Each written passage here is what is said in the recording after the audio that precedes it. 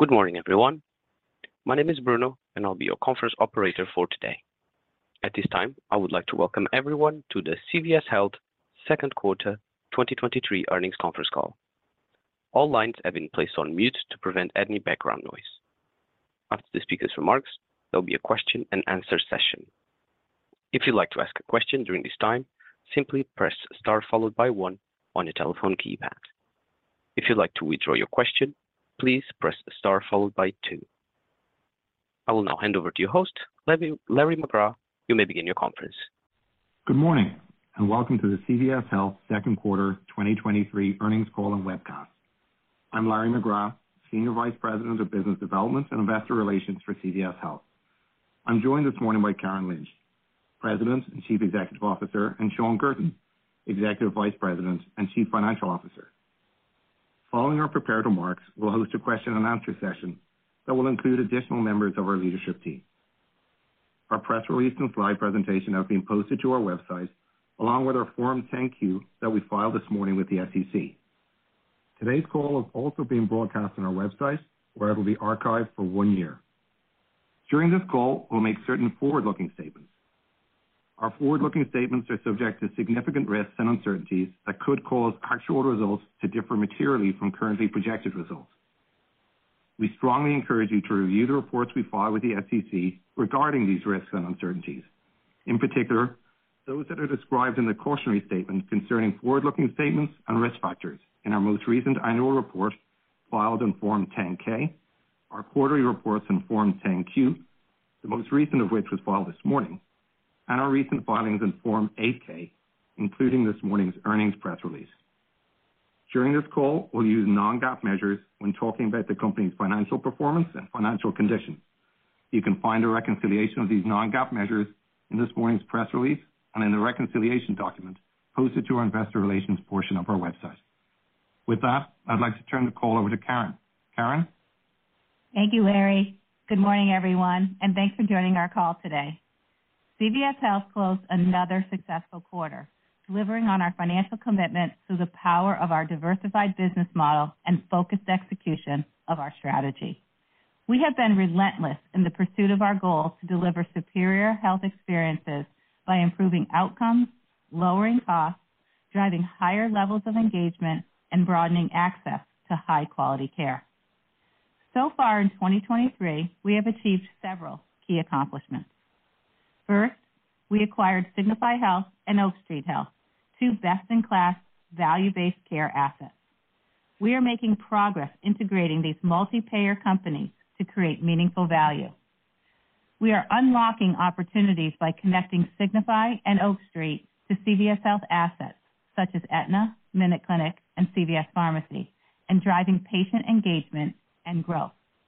As we scale our healthcare delivery assets and realize synergy opportunities, we will accelerate our long-term growth trajectory. Second, we expanded our individual exchange offerings to 12 states and successfully onboarded more than 1 million new members. Strategically, this is an important marketplace that grew to approximately 15 million enrollees in 2022. Our success with this population lays the foundation for future earnings growth at Aetna and creates connections for these members across all our integrated assets. And finally, our ability to generate strong cash flows enables us to invest in our long-term strategy and return value to shareholders. Through June 30th, we generated more than $13 billion of operating cash flow and returned more than $3.5 billion to our shareholders. We expect to continue to return cash to our shareholders and deploy capital to enhance shareholder value. Today, we reported second quarter adjusted EPS of $2.21 and adjusted operating income of $4.5 billion. Our diversified business, strengthened by our exceptional execution, positions us to navigate emerging headwinds in Medicare Advantage and a changing consumer environment. We are reaffirming our full year 2023 adjusted EPS guidance range of $8.50 to $8.70. Sean will provide more details on our updated outlook for the year shortly. Turning to our performance highlights for the quarter. In our healthcare benefits segment, we grew revenues to $26.7 billion, an increase of nearly 18%, and delivered adjusted operating income of $1.5 billion. Medical membership in the second quarter was 25.6 million, an increase of 1.2 million members versus the prior year, reflecting broad-based growth, including individual exchange, Medicare, and commercial membership. For our core commercial membership, this quarter marks the 8th consecutive quarter of membership gains. This growth reflects our differentiated product offerings that address the total cost of care and the whole health of a member through our integrated solutions. Medical cost trends were well controlled in our commercial and Medicaid books of business. Consistent with the broader industry, elevated medical costs emerged in our Medicare Advantage business, which became apparent in the latter part of the quarter. The primary driver of these elevated medical costs was greater than expected utilization in outpatient settings. Sean will discuss these trends in more detail. In Medicaid, the state of Oklahoma awarded us a new statewide Medicaid contract beginning in April 2024 that will add approximately 200,000 members. This win demonstrates our market-leading ability to comprehensively support Medicaid populations through our deep local relationships, investment in clinical programs, and integrated well-being solutions. This quarter, we were able to offset the pressure in our healthcare benefits segment with continued strong execution in our health services segment. Revenues grew to $46.2 billion, an increase of nearly 8%.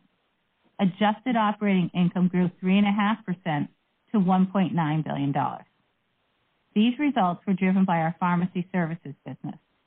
We consistently demonstrate value to consumers and our clients by successfully managing drug cost trends and bringing innovative clinical solutions to the market. In the second quarter, branded drug revenue increased, in part driven by the GLP-1 category. This expensive and fast-growing category presents new choices for the over 70 million adults in the U.S. who are living with obesity and the nearly 37 million people who have type 2 diabetes. We are well-positioned to deliver value to customers in this category with our weight loss programs and utilization management tools that drive the lowest net cost for our clients. Every day, we create competition, drive the lowest net cost, and deliver transparency, value, and choice to our customers. This is the foundation of our continued success and our market-leading position. Turning to healthcare delivery, both Signify Health and Oak Street Health had strong quarters, delivering business performance consistent with our expectations. These assets bring core capabilities to our multi-payer, value-based care platform that drive optimal patient engagement with health services across multiple channels. In the short time since we closed these transactions, we've launched efforts to drive high patient engagement by leveraging our CVS Health assets. Signify Health is core to our home health services strategy. Signify enables better health in the home and has an unmatched ability to build trust and connect with 3 million patients in their home annually. We capture valuable insights into a patient's broader care needs during in-home evaluations and are able to create engagement points across other health services for our health plan partners. These engagement points ultimately drive better care, lower the total cost of care, such as reducing hospital readmissions and improving health outcomes. Survey results show that members who are highly satisfied with their Signify in-home evaluations are 26 times more likely to recommend their health plan and 74% more likely to consider additional health services. Signify's customers recognize the power of this trusted relationship and the value of these home services. Since the close of the acquisition, Signify has demonstrated exceptional retention of its health plan and health system customers. We've added new relationships, expanding the opportunity to bring Signify services to more Medicare members. CVS Health's trusted brand and our broad customer touchpoints further increase opportunities for Signify to engage with patients and expand the services they deliver. This quarter, there is a strong demand for both in-home evaluations and additional Signify services in the home. We launched new member engagement initiatives at select CVS pharmacies to drive IHE conversion of Aetna Medicare members and CVS pharmacy customers to Signify. Early results are promising with higher engagement across the CVS Health channels utilized. Turning to Oak Street Health, we are accelerating patient growth through our broad community presence and ability to engage consumers across multiple channels. Today, there are approximately 1 million Medicare-eligible seniors who visit CVS pharmacies each week that are located near an Oak Street clinic. We launched new member engagement initiatives focused on creating connections between Medicare-eligible CVS customers, both in-store and digitally, and Oak Street Health providers. We are also connecting Aetna Medicare members who are currently without a primary care physician with their local Oak Street provider to re-engage them in their care. These initiatives will drive Oak Street patient growth and accelerate the path to mature clinic profitability while broadly serving the needs of Medicare members. As Oak Street expands to additional geographies, these opportunities to drive higher patient growth will continue to increase. By the end of 2023, we expect to have Oak Street clinics in 25 states, up from 21 at the close of the transaction. We will also open new Oak Street clinics co-located with CVS pharmacies this year and have already identified additional locations for 2024. We now expect to build 50 to 60 clinics next year. Turning to our pharmacy and consumer wellness segment, we grew revenues to $28.8 billion, an increase of nearly 8% versus the prior year. We generated $1.4 billion of adjusted operating income in the quarter, a decrease of 17% from the prior year, largely due to lower COVID-related volumes. Our pharmacy business delivered another quarter of strong performance. Same-store pharmacy sales increased by more than 14% versus the prior year, primarily driven by pharmacy drug mix and brand inflation. Same-store prescription growth, when excluding the impact of COVID, grew by nearly 5%. This growth is fueled by our efforts to provide a differentiated omni-channel pharmacy experience that meets customers where they are. In our front store, we've grown market share, increased household penetration, and delivered historically high service levels. This positions us well to manage through economic volatility. In the quarter, our same-store sales, excluding OTC test kits, grew by more than 1%, demonstrating the resiliency of our front store offering in a more challenging consumer environment. We also continue to make progress growing our digital members and sales. This quarter, we exceeded 53 million unique digital customers, up over 2 million from last quarter. Our digital sales increased 24% versus the prior year, including a meaningful increase of 65% in our over-the-counter health solution offerings. This offering is highly valued by our health plans members, allowing them to conveniently access their important OTC benefits. Last quarter, we discussed optimizing our cost structure. This morning, we announced a restructuring charge of nearly $500 million associated with the elimination of approximately 5,000 non-customer-facing positions, as well as the impairment of non-core assets. These efforts are expected to generate over $600 million of run rate savings beginning in 2024. Our optimization efforts have also focused on identifying additional opportunities to drive efficiency and operational excellence using technology. For example, we've been selectively using artificial intelligence for some time and are increasingly finding opportunities to improve the efficiency of our operations, enhance our customer experience, and increase our competitiveness.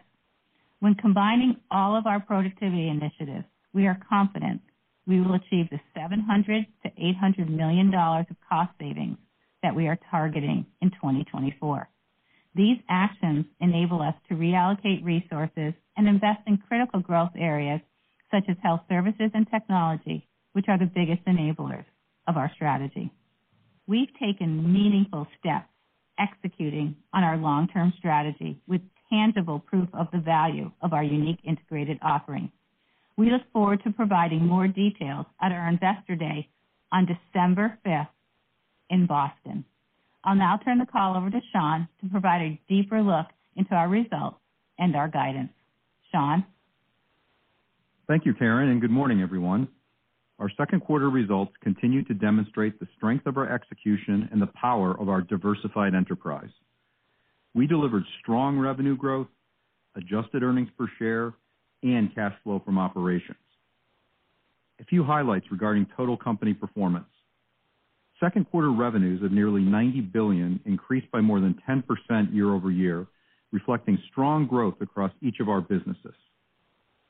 We delivered adjusted operating income of nearly $4.5 billion and adjusted EPS of $2.21, representing decreases of approximately 10% and 13% versus prior year, respectively. These decreases were primarily due to declines in our healthcare benefits, in pharmacy and consumer wellness segments, partially offset by strong execution in our pharmacy services operations. Our ability to generate cash remains outstanding, with year-to-date cash flow from operations of $13.3 billion. These cash flows were impacted by the timing of CMS payments that are expected to normalize in the fourth quarter. Excluding this impact, our cash flows from operations remain strong at $8 billion. Shifting to the details for our healthcare benefits segment, we delivered strong revenue growth versus the prior year. Second quarter revenue of $26.7 billion increased by 17.6% year over year, reflecting growth across all product lines. Membership grew to 25.6 million, an increase of 121,000 members sequentially, reflecting increases in our individual exchange and commercial businesses, partially offset by the impact of Medicaid redeterminations. Adjusted operating income of $1.5 billion in the quarter declined approximately 20% versus the prior year. This decline was driven by a higher than expected medical benefit ratio, partially offset by higher net investment income and strong execution on operating cost management.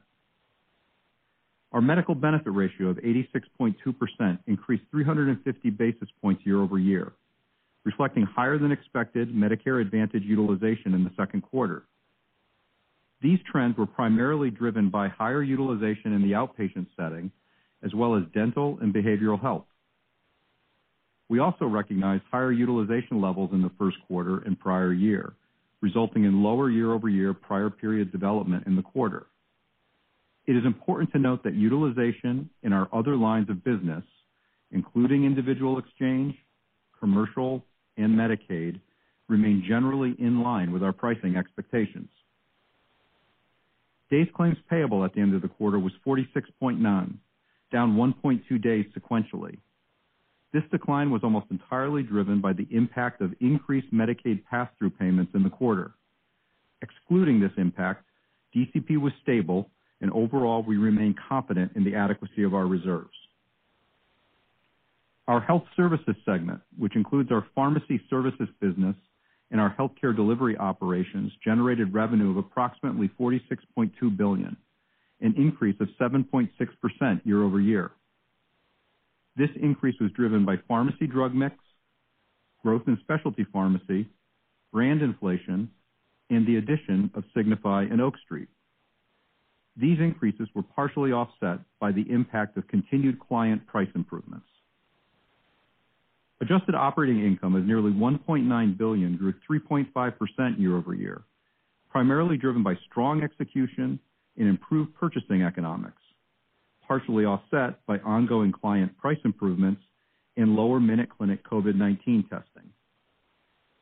Total pharmacy claims processed in the quarter declined by approximately 1% versus the prior year and down 50 basis points when excluding COVID-19 vaccinations.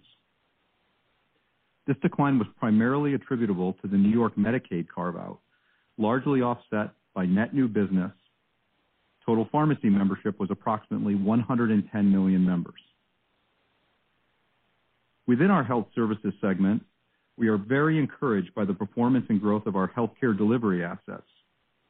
Signify completed 673,000 in-home evaluations in the quarter, an increase of 16% versus the same period last year, and generated revenue growth of 19%. Oak Street ended the quarter with 177 centers and 181,000 at-risk lives, increases over the same period last year of approximately 23% and 35% respectively. Oak Street also significantly increased revenue in the quarter, growing 43% compared to the same quarter last year. Moving to our pharmacy and consumer wellness segment, we generated revenue of $28.8 billion, up nearly 8% versus the prior year and nearly 11% on a same-store basis, reflecting the impact of pharmacy drug mix, increased prescriptions, and brand inflation.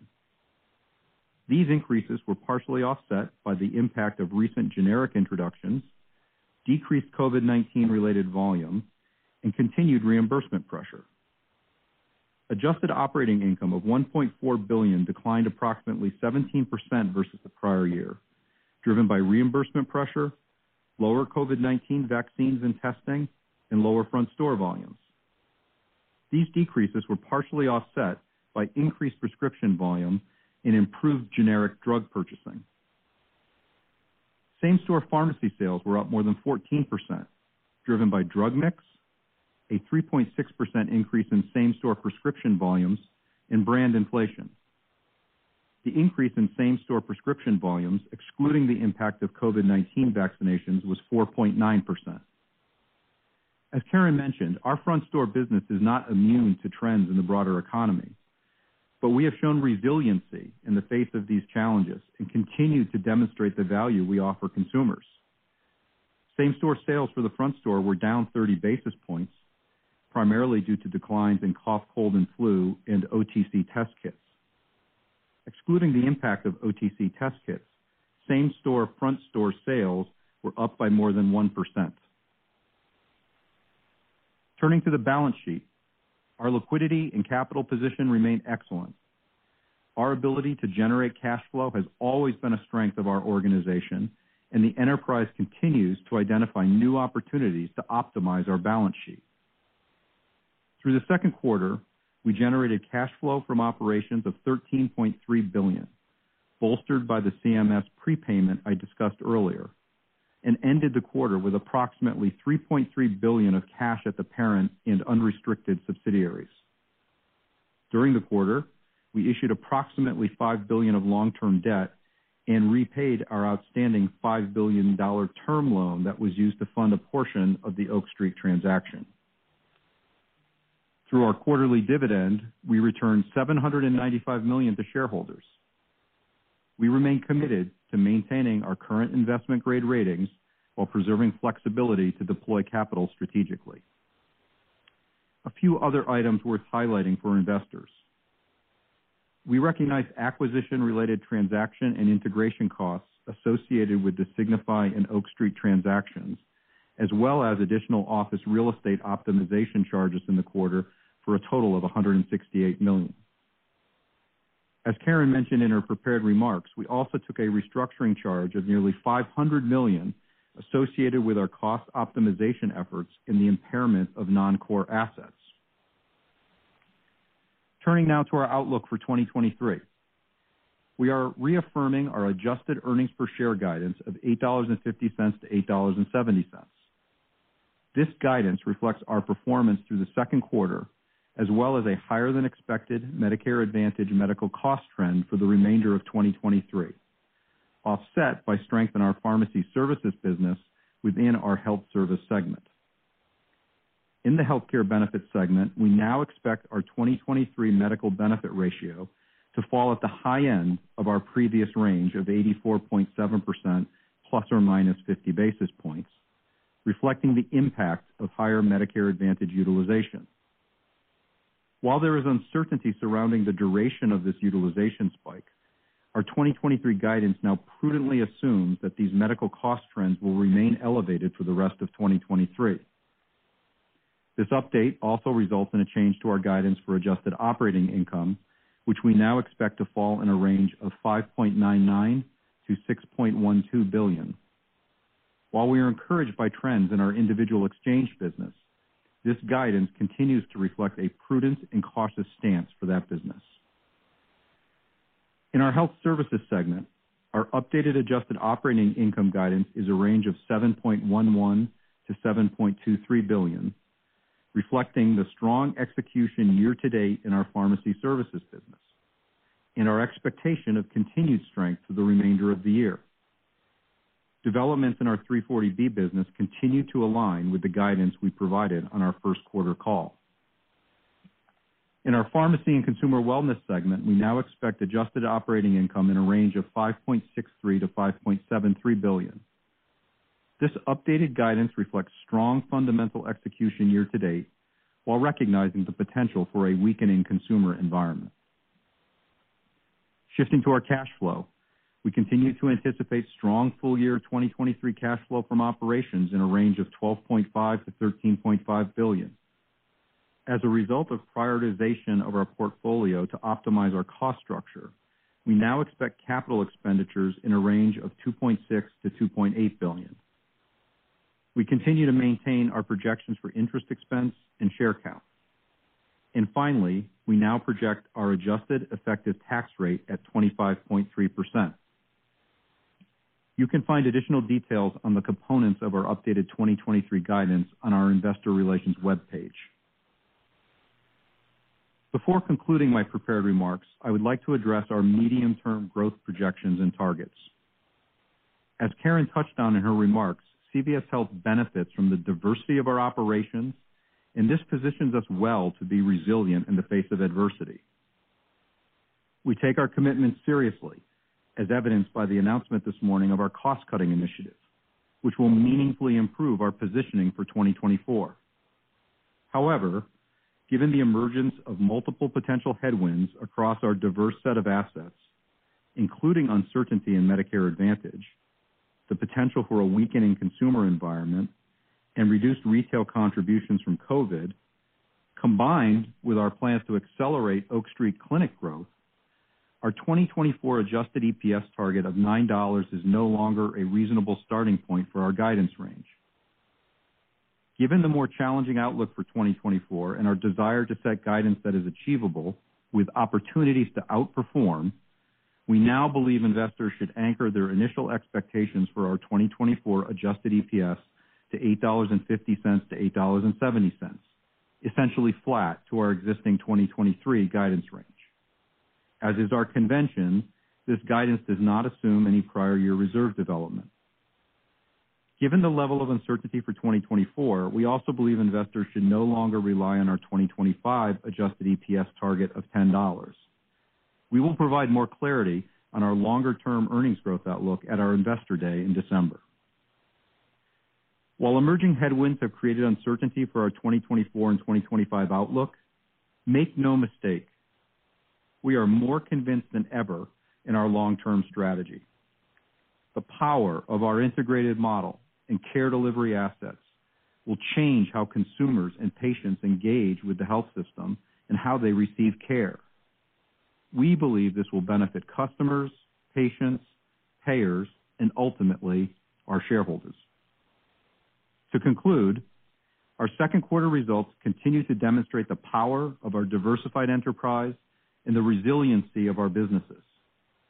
We continue to maintain our focus on growth and operational execution as we work to become the leading health solutions company for consumers. With that, we will now open the call to your questions. Operator? At this time, I would like to remind everyone, in order to ask a question, please press star, then 1 on your telephone keypad. That's star followed by 1 on your telephone keypad. We'll pause now just for a moment to compile the Q&A roster.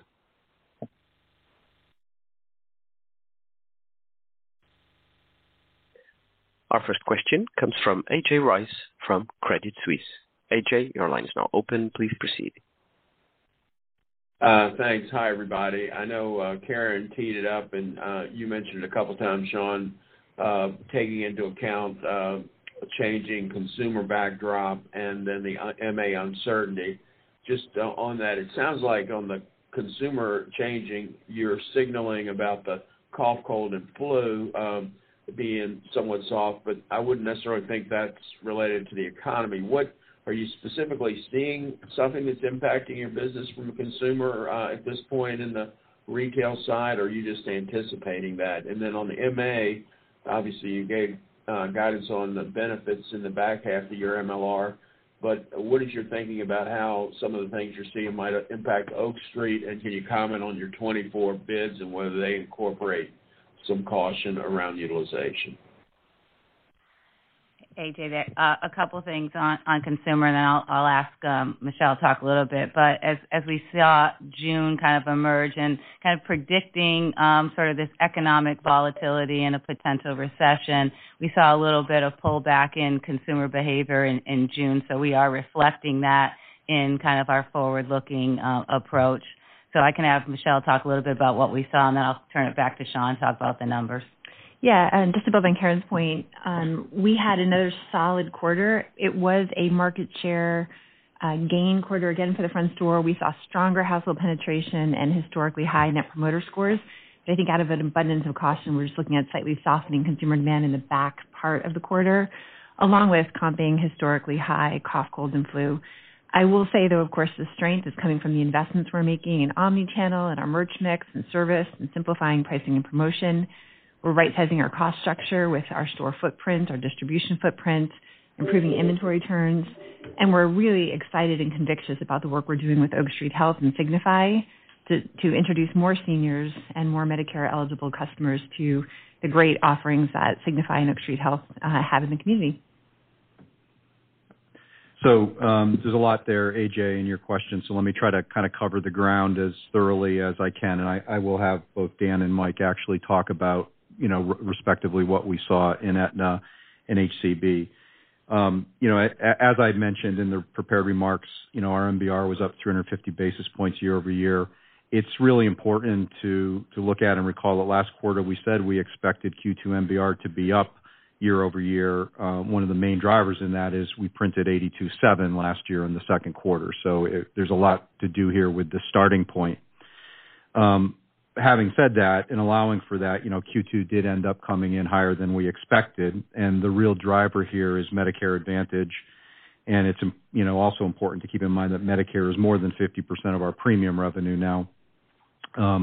As I stated, I want to be clear that commercial, Medicaid, and exchange all performed consistent or even slightly better than our expectations in the quarter. But as we closed the month of May and mid-June, it became apparent that the Medicare costs were higher than we had anticipated in Q1, and that pressure was continuing into the second quarter. And the real driver remains the outpatient categories that we and others have been discussing. So let me have Dan talk a little bit about what we saw in Aetna, and I'll have Michael follow that up with what we saw in Oak Street, and I'll come back and talk a little bit about how we've prepared our guidance for 23 and 24 in light of this. Yeah, thanks, Sean. So I think it's important to note that our commercial and Medicaid lines of business were largely in line with expectations. And as reported more broadly in the industry, we did experience higher than anticipated outpatient utilization in Medicare. This is likely due to some of these services that have been postponed by our seniors not feeling comfortable accessing the healthcare system during the pandemic. You can think about this as outpatient orthopedic procedures, hips and knees, some cardiac procedures, a little bit of increase in dental, and we're still seeing some continued levels of elevated mental health use.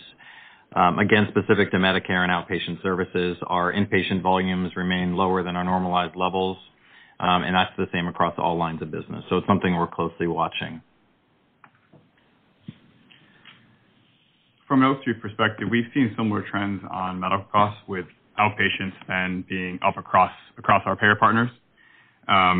Specifically, though, we've had a really strong start to the year on care model execution at Oak Street, and so we've been able to largely offset the increased outpatient costs through a roughly 4% reduction year over year in admissions per thousand. So we're able to offset the increase in outpatient with continued strong performance in keeping our patients out of the hospital and decreasing inpatient. Great, thanks. So turning back to 23, first, as I mentioned, Medicare did come in probably about 220 basis points worse than expected for the quarter. Given the way costs have emerged, it's more instructive to look, I think, at the first half of the year, which is off, 110 basis points versus our guidance expectation. As Dan mentioned, there are aspects of this that make that some of this could be from a pent-up demand bubble involving discretionary and deferrable services, which, if true, would potentially run its course and lessen over time. And some preliminary July data does show some of that improvement. However, at this stage, in the absence of any compelling evidence to the contrary, we think it's appropriate to be cautious in our outlook and have assumed that the 100 basis points of pressure observed in the first half of 23 persists through the second half of the year. The result of this is what I mentioned in my prepared remarks, that the HCB MBR would be up about 50 basis points at the high end of our guidance range. In terms of 2024 will come down to two things. Where does the 2023 year settle out, which serves as the baseline to go into 2024? And then what level of trend do we experience off that baseline? Our 2024 MA bid did contemplate a degree of higher utilization. But if trends persist at the levels we've experienced in the first half, as contemplated in our current guidance, we will have already consumed that higher utilization assumption. If a higher level of medical cost trend then persists again in 24, or said differently, if we don't see an abatement in medical cost trend, we would then be pressured on our bid assumptions. In the absence of clear indicators that utilization is abating and out of an abundance of caution, our revised 2024 guidance assumes that we have an incremental headwind in 2024 over our revised 2023 guidance baseline. To the extent utilization does abate and costs develop more favorably in 2023 than we project, that could serve as upside to our outlook for both 2023 and 2024. Okay, great. Thanks a lot.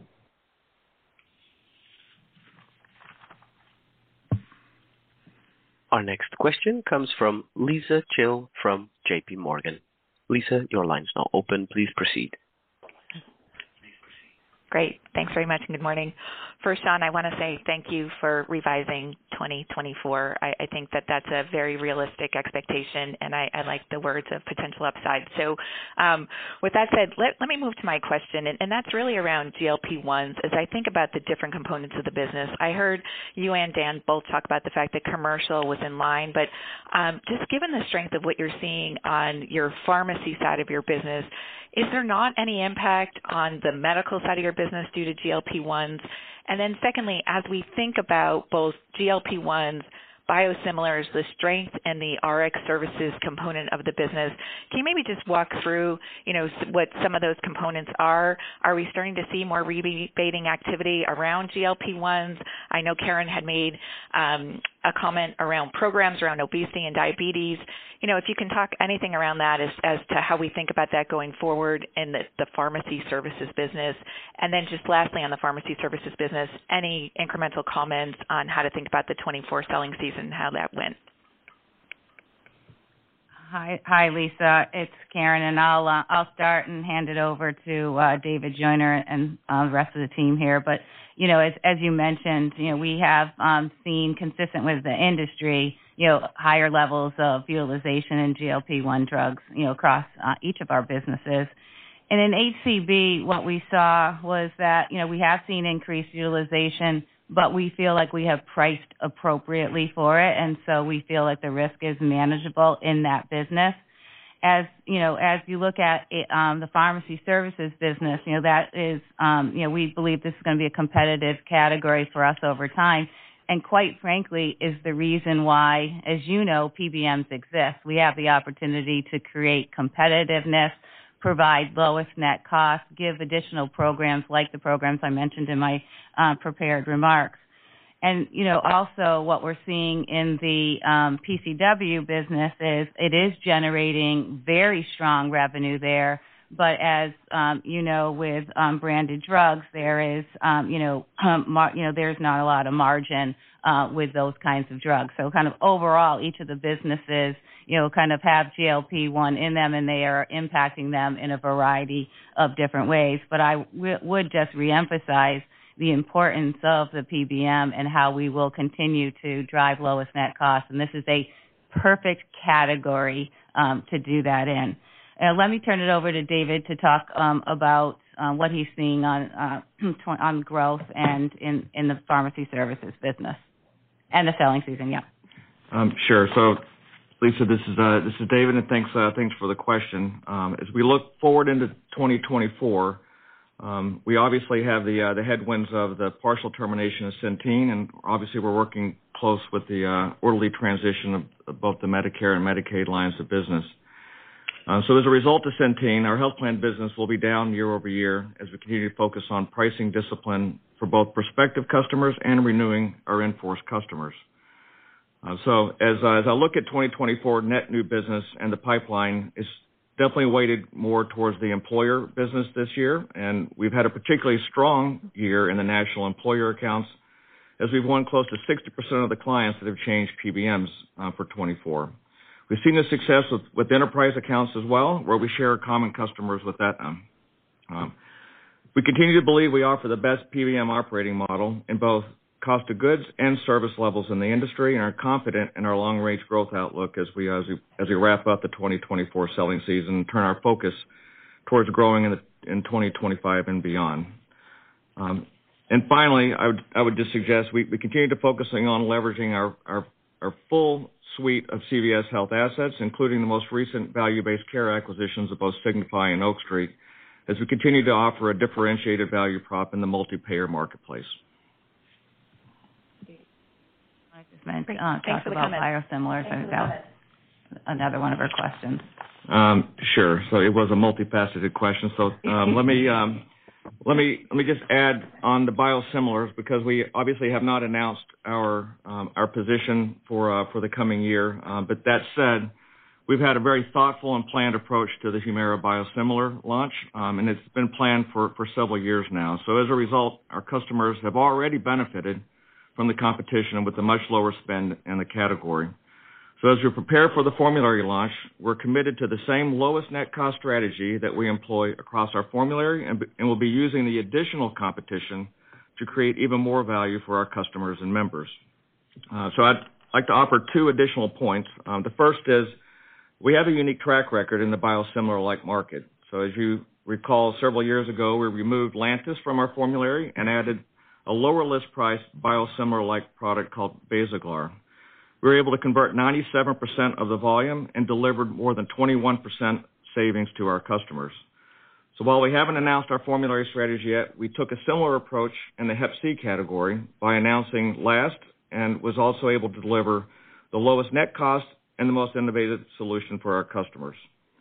So as not only will we continue to provide our clients and members optionality, we're also ensuring that we're providing the lowest net cost options, and that our selected strategy helps our clients truly realize the savings. So bottom line, and this speaks to the broader biosimilar marketplace, we're committed to establishing a viable and durable biosimilar market, and believe we're well positioned to deliver innovation in the AI class. And we look forward to providing more clarity around Humira in the coming weeks. Great. Thank you so much. Our next question comes from Michael Cherny from Bank of America. Michael, your line is now open. Please go ahead. Good morning, and thanks for all the details so far. Maybe if I can just dive in a little bit more on Medicare Advantage and the exchange business relative to the long-term outlook. Sean, obviously not looking for anything beyond what you gave on the color, but the build includes clearly your work and your investments in Stars, your work and your investments in the exchange business. Can you just give us a broad-based update on those two sides, on where things are progressing, and especially as we head into the fall, how you think about that push and pull dynamic relative to positioning for Stars for fiscal 25? Yeah, Michael, let me start on Stars, and Sean can fill in the details on the numbers. But As you know, we had made significant efforts and had made significant investments in making progress in our STARS performance. We've been very focused on our remediation efforts. Our contract diversification strategy is well underway, and all of our internal indicators are positive and show progress. But having said that, having missed by such a narrow margin last year, I think we all recognize that it all comes down to, the CMS cut point. So we'll know better in October, but our internal measures are positive from how we measure it. Yeah, and Michael, on exchanges, we're another quarter in, and things are still looking positive. And as I mentioned, we continue to be cautious in our outlook in terms of what we're planning on that from this year, but both the revenue and the utilization side have been in line with our expectations.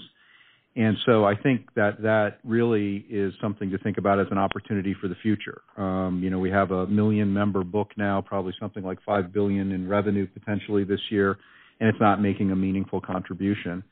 And one of the benefits of getting to scale so quickly is I think we can now turn towards at least getting some contribution of profitability from that business, and that would be our plan for 2024 and beyond, that would begin to be a profit contributor for us. So I do think it's one of the growth levers that we have.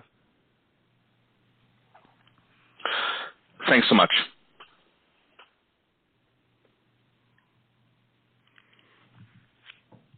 Our next question comes from Justin Lake from Wolfe Research. Justin, your line's now open. Please proceed. Thanks. Good morning.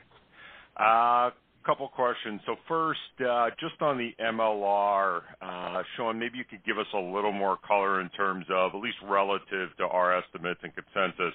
Looked like you missed the quarter by 150, 175 basis points, yet you're raising guidance by 50. It might have been some intra-year development. I know the quarter had some prior year in it as well. So just trying to kind of isolate what's going on there. If you can help us with some of that bridge, I'd appreciate it. And then on the guidance change, by my math, $500-800 million of OI. Can you give us some increased clarity on where you're seeing that? For instance, how much of that is tied to MA assumption versus where you would typically be, et cetera. So if you can break that apart for us as well, that'd be helpful. Thanks. Yeah. There's a few pieces going on in the quarter that are worth calling out. I did mention one. Obviously, we had Medicaid pass-throughs that sort of has pushed on the MBR a bit in the quarter. We actually did have unfavorable PYD this quarter. So we recognize that in the quarter. That's sort of pushing the number. But the biggest the biggest thing that's driving our guidance increase for the year is the change in outlook on our Medicare MBR, and that like I said, for the quarter is probably off a little more than 200 basis points. And I think it's more instructive, as I mentioned, to look at that for the first half, and that's largely what we've assumed. So if you look at HCB going down about $400 million of adjusted operating income, obviously there's other moving parts under the surface, but most of that's the 50 basis points on the overall HCB MBR. Again, the other lines of business are largely in line, if not even a little better than our expectations on HCB. Offsetting that obviously was our increase in the health services segment driven by pharmacy services. That is about $500 million better. And again, that is driven by sound fundamental performance that Karen and David discussed. And you'll recall that we did talk about the underlying pharmacy services performance in Q1 was strong, and we've now carried that strong first half performance for the full year. And as was mentioned earlier in response to the question, we have decreased our outlook on PCW by about $100 million, considering the impacts we observed towards the end of the second quarter, softening consumer demand, in particular, we talked about. So those are the moving pieces inside. Overall AOI is pretty much flat to where we were, but those are the moving pieces under the covers.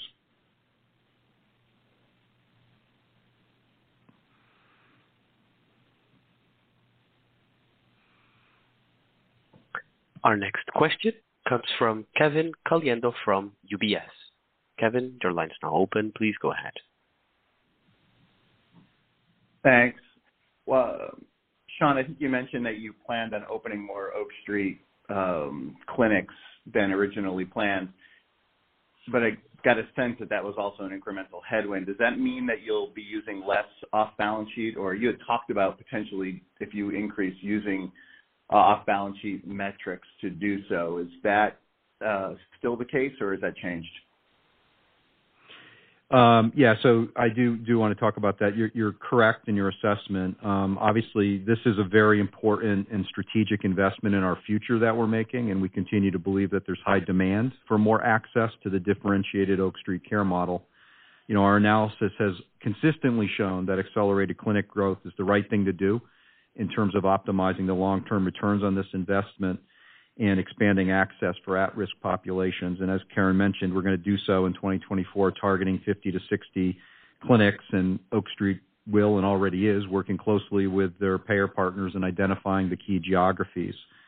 As you mentioned, our updated outlook for 2024 includes the full impact of this accelerated expansion without the benefit of any structured transaction. We are still evaluating the details and the merits of such a transaction, and we'll update you if anything definitive and material develops on that front. Hey, Kevin, I just want to make a couple comments on Oak Street. On Oak Street, we've made significant progress already. Having closed not that long ago on driving patient growth and really leveraging the overall assets of the entire enterprise. We're using Signify to use the recommend if people don't have a primary care to Oak Street. We're helping Aetna Medicare members that don't have a primary care and recommending them to Oak Street. We're using connections in our pharmacies as well. So I'm really encouraged by the opportunity and the growth, and really excited about what we've seen.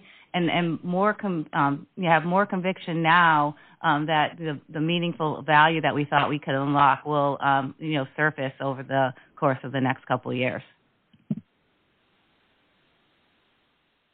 Great, thank you.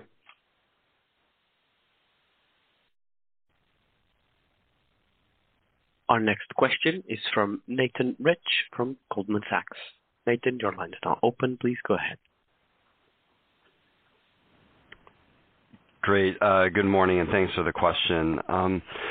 Sean, could you, on the restructuring program, could you maybe talk about, how much of the savings are in the 23 guidance, and, do you see the full run rate for 2024? And then on the new 2024 guidance, you mentioned a number of buckets that drove the guidance revision, the higher utilization, reduced outlook for retail given the macro environment. I think COVID and Oak Street were the other two. Could you maybe just help us think about the magnitude across each of those major buckets in terms of what drove the guidance revision? Yeah, sure. So on the restructuring charge, there's the timing of all of this. It will have minimal impact, the actions we take on 2023, to the extent there is any impact. We've thought that through in our reaffirmation of guidance. But really, this was a major step forward in delivering the $700 to $800 million of G&A savings that we talked about in May. And the job elims alone, as we mentioned, contribute probably, close to $600 million of that benefit. But there's other things we've done in terms of shutting down projects. Obviously, there's been open positions we're not going to hire for as well. And so we have a high degree of visibility into getting the effect that we committed to for 2024. On 2024 guidance, you're correct. There are really, I would say, three kind of performance items, some of which have a lot to do with the external environment, and then obviously the one decision. The positive item obviously, is we do expect some of the outperformance in pharmacy services that we're experiencing in 2023 will pull through favorably into our 2024 performance. I would note that not all this favorability will pull through, as it will naturally work its way into client pricing as contracts reset in 2024. So you can see the magnitude of our increase for this year. It's obviously not that much because we're not going to pull all that through, but it's a meaningful positive item for next year. Similarly, I think on the headwind side, the largest provision we've made in our guidance has to do with the Medicare Advantage performance. We've sort of sized the impact of that for this year and sort of have made provision for potential headwind on that. So I think you can kind of get in the neighborhood there. That would be the biggest other one. And then the other one is the farm in PCW. We've made some provision for the softening consumer demand to persist into next year, as well as potentially more decline in COVID for next year. We have factored that in to our guidance, and as I was mentioning on the previous question, we've built in the full effect of the Oak Street acceleration as well. Obviously, that's a choice we're making in a investment in the future.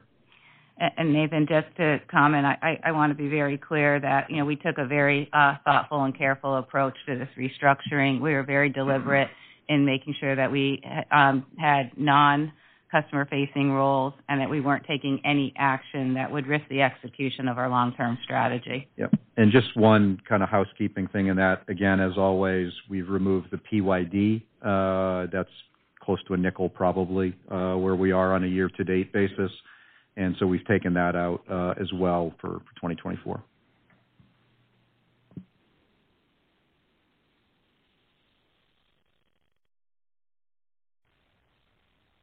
Our next question comes from Josh Raskin from Nephron Research. Josh, your line's now open. Please proceed. Great. Thanks for squeezing me in here, and good morning.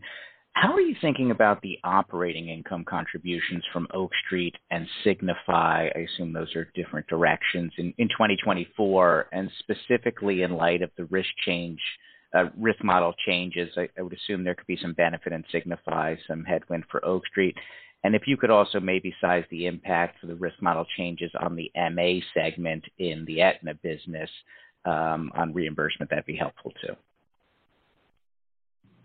Yeah, I can talk a little bit about the segment, and then I can have Mike talk a little bit and Dan talk a little bit about, the changes for 2024.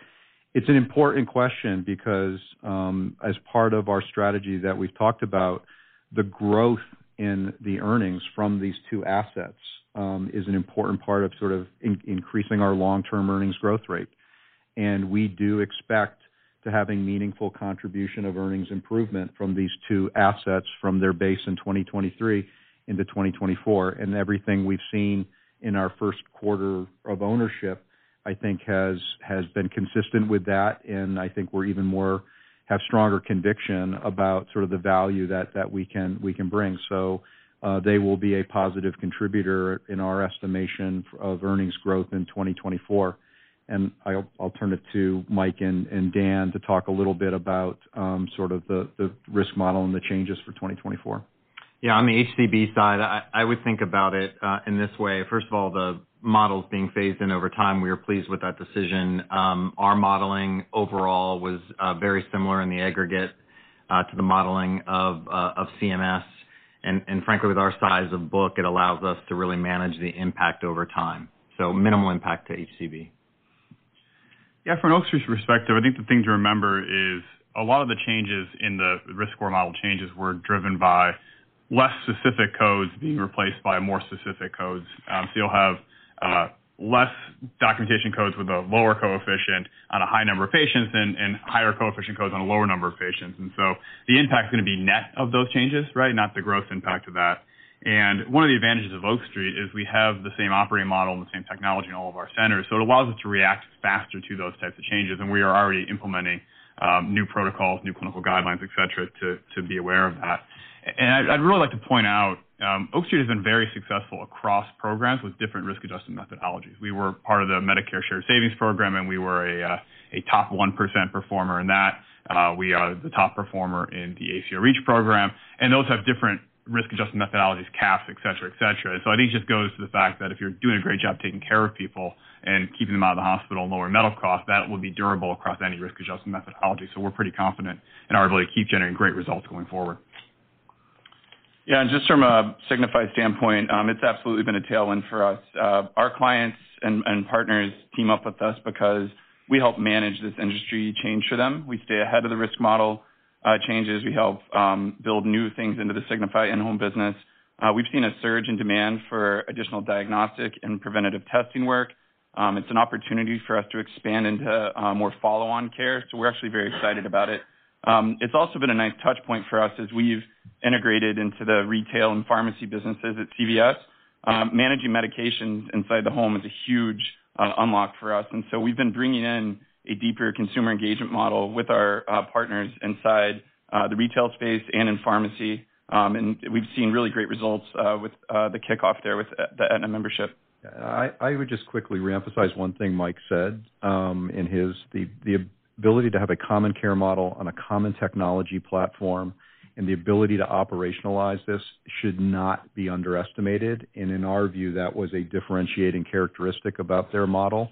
But that is a very important point that, in my opinion, that Mike made there.